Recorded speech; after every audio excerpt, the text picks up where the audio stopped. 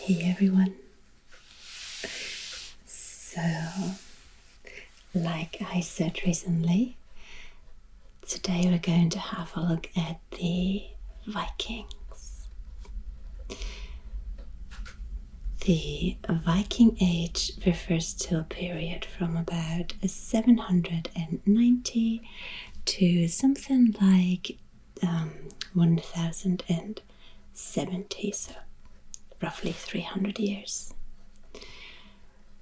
So the interesting thing is that we're referring to it as the Viking Age today, but at the time people didn't really talk much about Vikings.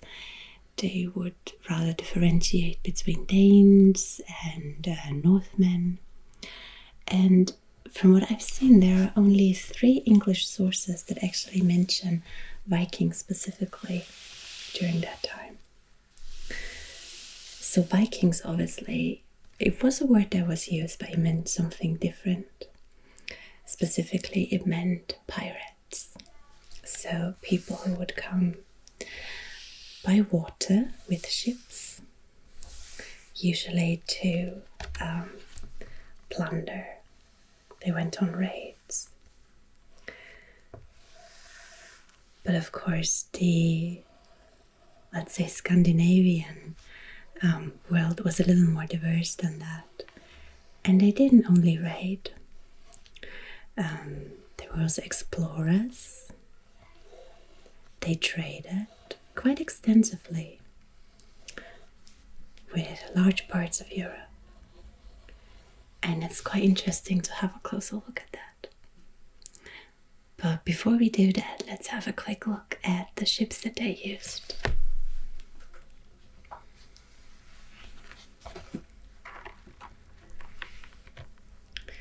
So it says here that the Viking ship, of course, was a key factor in expanding their dominions. They most likely used sails, though it's unclear whether they used it from the beginning.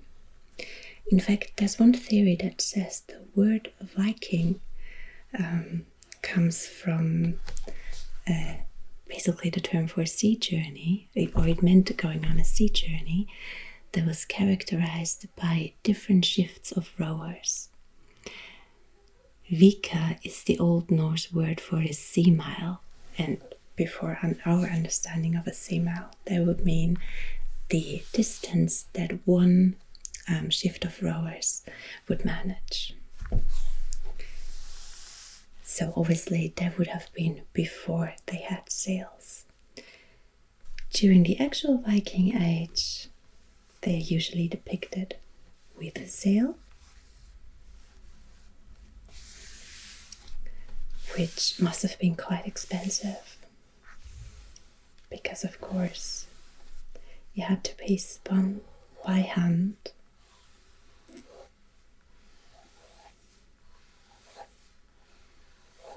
So it would take a long time to create this much fabric.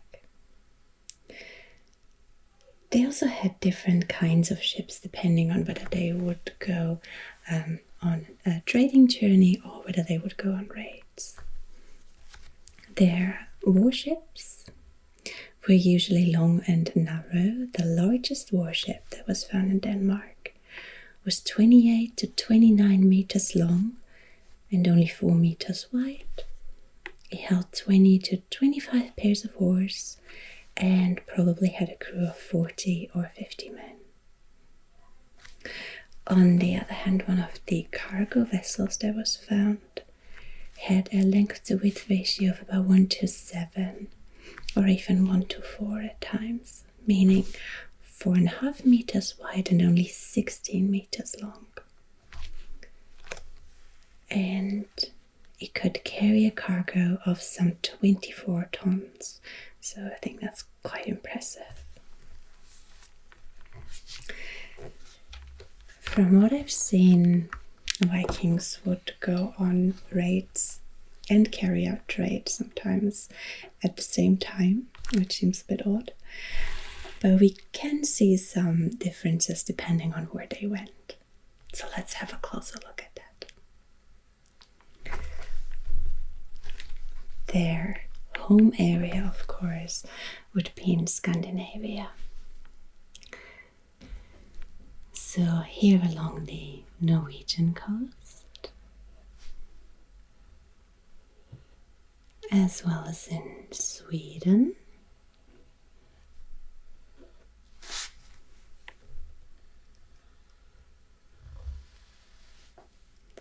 and in Denmark.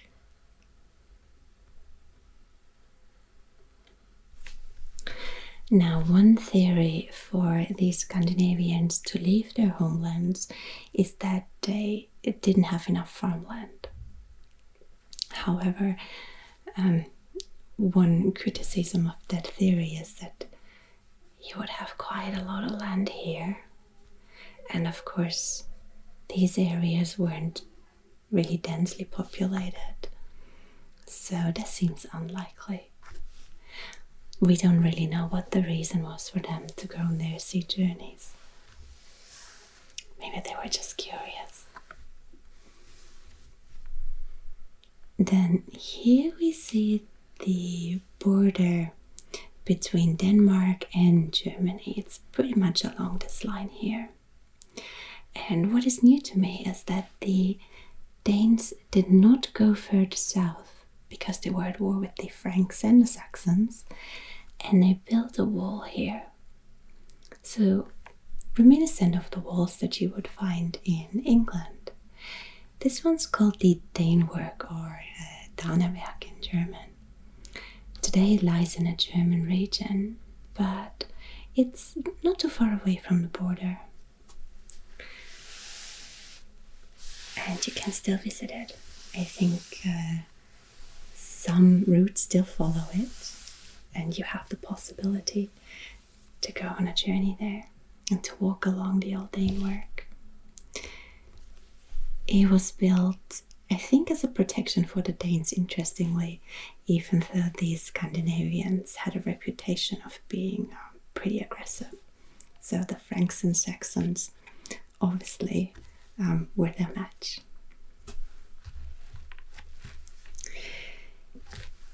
Now on this map we have all of the different Viking routes, and we've just looked at their home areas. We also have a number of areas in the Viking occupation, and I would suggest that we first go east, because this is quite fascinating and a new area to me. So here from the Swedish coast, it was of course easy to cross the Baltic Sea. Here in 820, and they used the rivers to go all the way to the Black Sea, or here further in the north, to even go to the Caspian Sea. And I hope I have this correctly, that this should be the Volga route and this would be the Dniester route. So they would follow the rivers. They came all the way to Constantinople, which they called Miklagard. Mikl basically meant mighty, and Gard is the city, so a mighty city. And they tried to sack it at some point, but unsuccessfully. So Constantinople did earn its name. What we do see here, though, is that we have quite an extensive area that came under Scandinavian influence, and that is the Kievan Rus.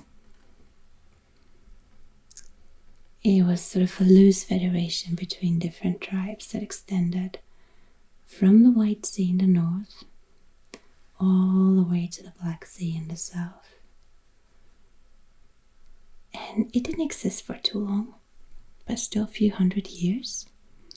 And it was probably founded by a Swedish king. He was called Rurik, and he was at home here in Holmgard or Novgorod. Now, his dynasty was that of the Rus, which is a name that we still find today in Belarus or in Russia. There are also some regions in Eastern Europe that have been called Ruthenia, which also dates back to that name, Rus. And this is probably the origin story of Russia, Belarus, and Ukraine. I saw that there are some different opinions over whether it was really Scandinavians behind that. But the evidence suggests that yes, there were Scandinavians involved, although we also see that the Scandinavian influence vanished quite quickly. Usually what the Vikings did when they settled down was that they assimilated with the local population. And we also know that there were some intermarriage here in this area, but also in Sweden. So you had close connections between Scandinavians, especially Swedes, and the Slavic population. And of course, eventually they also stopped using Old Norse and rather spoke Slavonic in this area. The name Rus probably also comes from a different language that is not Slavic. It's probably Proto-Finnic, and it means people who row, which coincides with the Finnic name for Sweden, or for this area where you find the same root as in Rus. So, Russia probably also comes from people who row. And the prince, Rurik, was sometimes also called a Varangian prince. Varangian is basically just the Greek name for Vikings. And you might have heard that word from another area, namely from Constantinople. There, the Byzantine emperor had his own life guard, and they were the Varangian Guard. So they specifically called people from Sweden or Denmark or maybe Norway to guard their emperor. And that became quite popular to the point where they had a Varangian Guard in the Rus and even in England. And the King of Sweden had to forbid people to leave the country because too many people went off guarding other kings.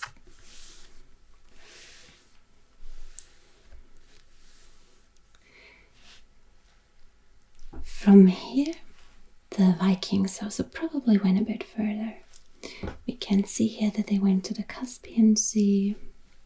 They had connections across the Mediterranean. They went to Sicily, to Pisa, Rome. This is probably the area of Marseille. Probably went to North Africa. And we have some evidence that they even went as far as to the Caliphate, which would be in today's area of Iraq. One of the things they did there was to trade, for example, in fur, which apparently was quite popular even in Iraq. You would think it's quite warm there and you don't necessarily need fur, but of course the Caliphate also included areas, for example, in Iran, which can be quite mountainous, or in Afghanistan, which can get very cold. So they definitely traded quite extensively in furs. In general, here in the eastern part, the Vikings were more engaged in trading and not so much in pillaging and plundering. There was something they rather did in the west. We don't quite know why. Maybe there were easier targets here. Maybe there were more monasteries where they could plunder successfully. Whatever the reason, it hit the British Isles and the Frankish Empire quite hard. We can have a look at that on another map.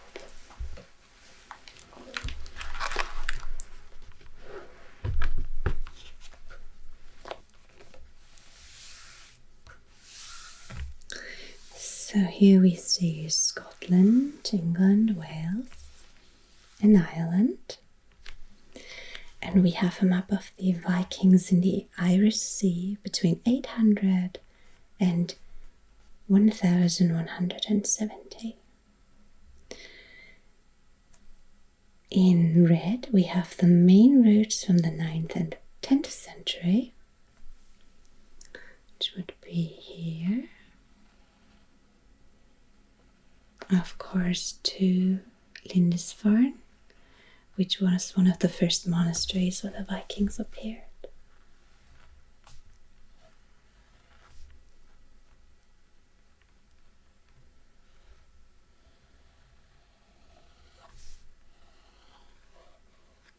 So these would be from Dublin to York, 867 to 954.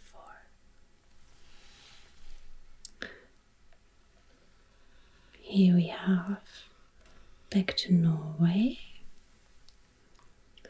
Here we have from Dublin to Devonport in 920.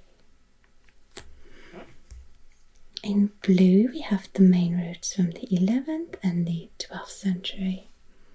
Again from Dublin.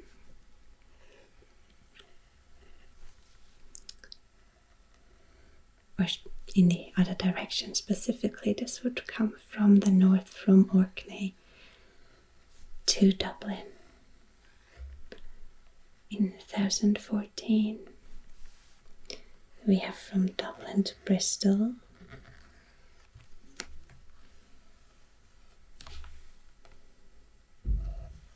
From Severn to the Isle of Wight. We have Vikings from Brittany. This would be 913, so this would be a bit earlier. Again, we have from Bristol to Ireland. And we have in orange some of the smaller routes between that entire time from the 9th to the 12th century. I've already said here, Vikings from Brittany. We have from Waterford to Tyne, and from the Isle of Man to Waterford, from the Isle of Man to Dublin, and back. We have from Norway to Anglesey.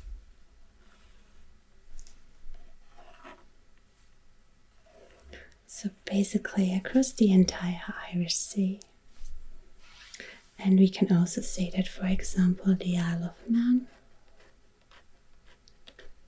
was colonized by the Vikings. York was also quite an important part for the Vikings. And here in this area, we have what would become the Danelaw. So an area that would come under Viking control, where they started to settle down. So for the people in the British Isles, that was bad news initially. At the start, the Vikings would come via the sea or up the rivers. They would do whatever they set out to do, and then they went back to Norway or Denmark. But eventually they started to overwinter and finally actually settled down and stayed there. So the same thing happened as we just said.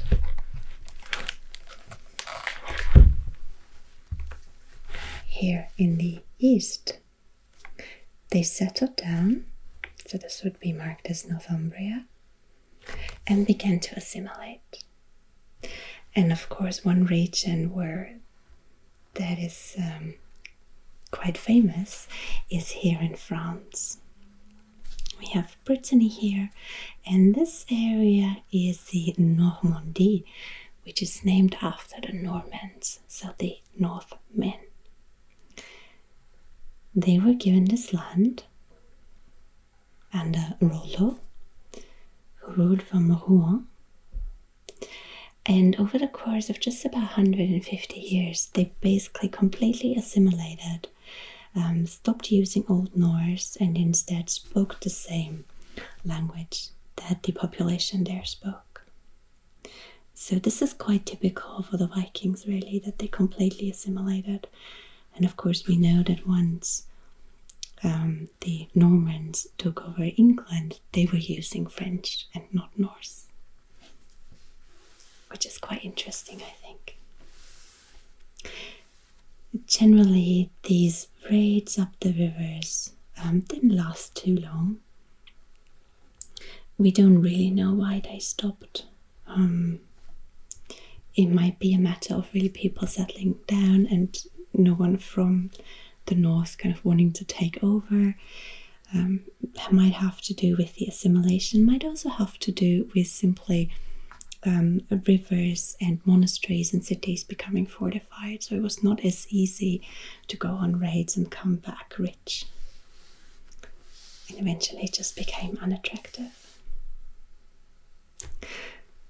And then of course there is another way that they went, which is north and west. And I think that's quite a fascinating story too.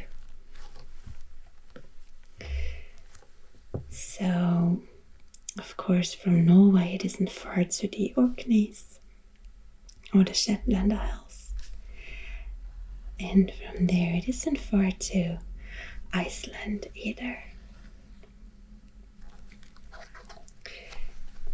And eventually from Iceland, we know that some ships went even further to Greenland, where initially there were two different settlements, one in the west and one in the east. Oh, the other way around from what I just showed. And something that when I was a kid was still a matter of speculation has in the meantime been proven, namely that they definitely also went a little bit further and landed in North America, probably here in Vinland or in Newfoundland.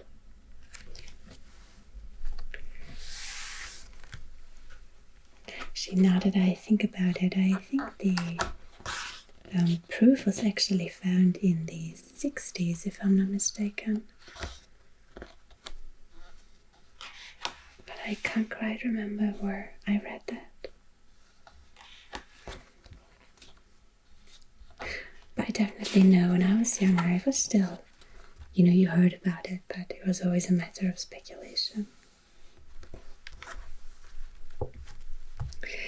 Now, one of the interesting things is that the Vikings did not use maps and they did not have a magnetic compass.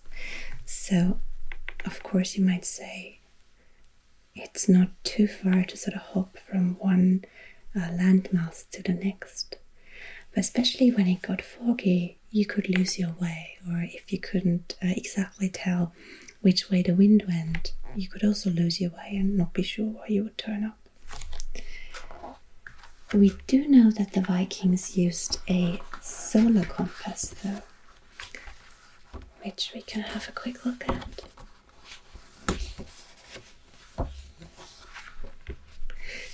So probably looked something like this kind of disc. You would add a rod and then use the shadow to determine your latitude.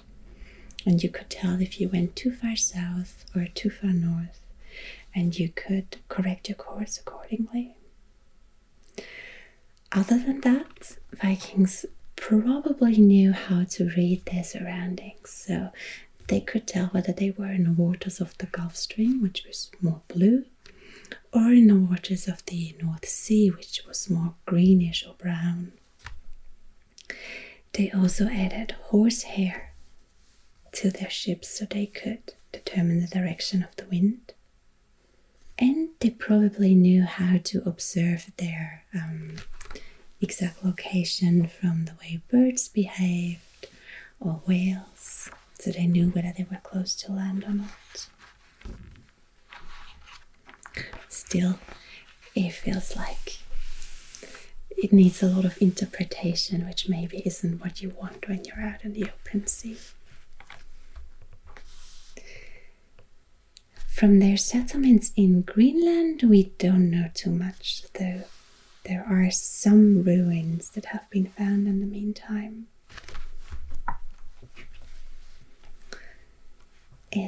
It's a mystery what happened after 1408, which is when the last wedding was recorded in this church. One theory is that the Vikings abandoned this region because it got colder during those centuries, so it was harder to live there. But unfortunately, we don't have any sources that can say for sure.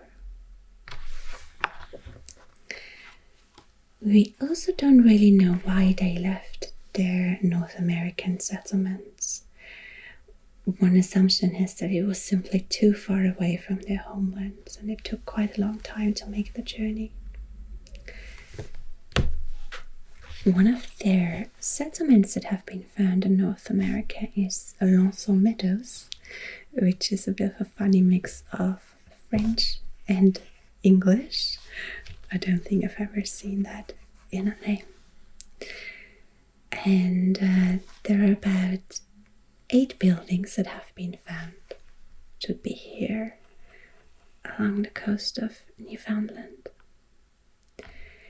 They found an iron forge there, some dwellings, so people probably lived there. Also a boat repair workshop, and even a spindle and a loom. So this suggests that women might have been there too, because of course it was important to repair their sails, I assume. All in all, this book suggests that there were something between 30 and 150 people living there, which is about 10% of the population of Greenland at the time, or specifically of the Scandinavian population of Greenland. So not too many people. Maybe they also used the North American coast to provide wood for their ships here in Greenland. They might have also looked for trading partners, which they probably found, at least in parts. And we also know that they went a little further south because some butternuts have been found there, which do not grow as far north as this settlement. But again, it's unclear why exactly they left. Maybe Greenland just became uninhabitable, which meant that this area was too far away. And they went back to Iceland, the Orkneys, Norway, Denmark, or Sweden.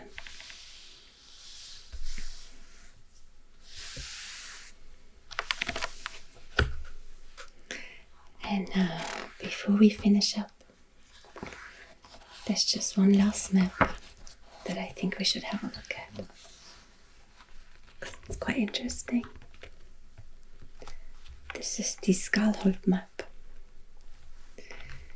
which is from the 16th century originally, but was redrawn in the 17th century. And it shows the areas that the Vikings visited. So we have Britain here, an island next to it. We have the Orkney Islands, the Faroes, and Iceland. We have Norway,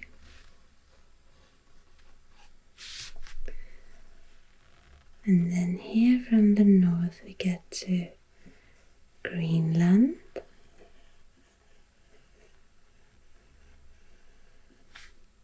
Helleland, Markland, and this part here would be Vinland, which is where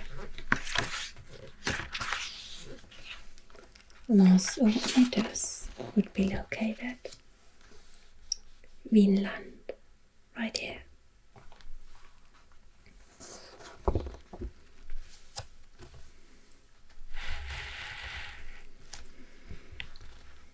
And I think this is a pretty cool illustration.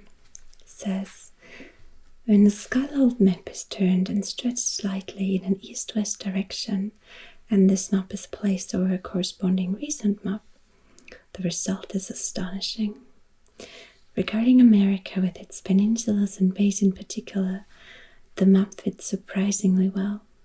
The map makers probably used information on the voyages of Cabot and his successors in addition to the sagas. The map maker has visualized the geography of the area well. What a compliment, right? So of course here Ireland and Britain don't quite fit over our modern map, but that's not the part that's interesting to us. We have here the Norwegian coast, we have Iceland, we have here Greenland, which doesn't quite fit, but I think we can see the V shape in the map.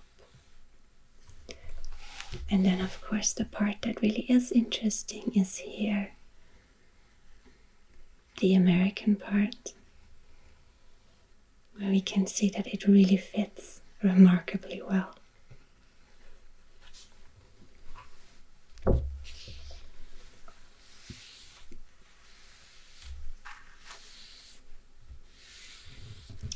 And it's quite amazing to think that at the time Scandinavians had this knowledge on how to cross the sea and how to reach these other islands and peninsulas, but somehow it did not translate into medieval maps.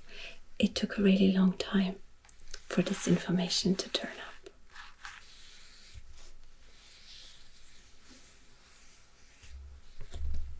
Which, if you remember when we talked about the mystery of Phil, that is an information that, despite only being made public by one single person from Greece, somehow made it into maps all the way into the Middle Ages.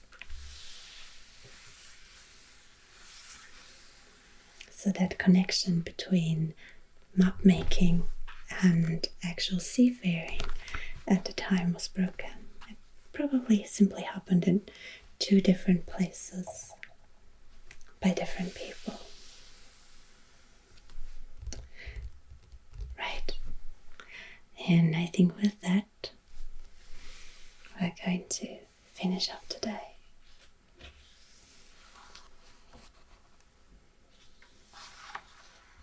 And we'll close this book about the mysteries of the Arctic. So, thank you for watching, and I'll see you again next time.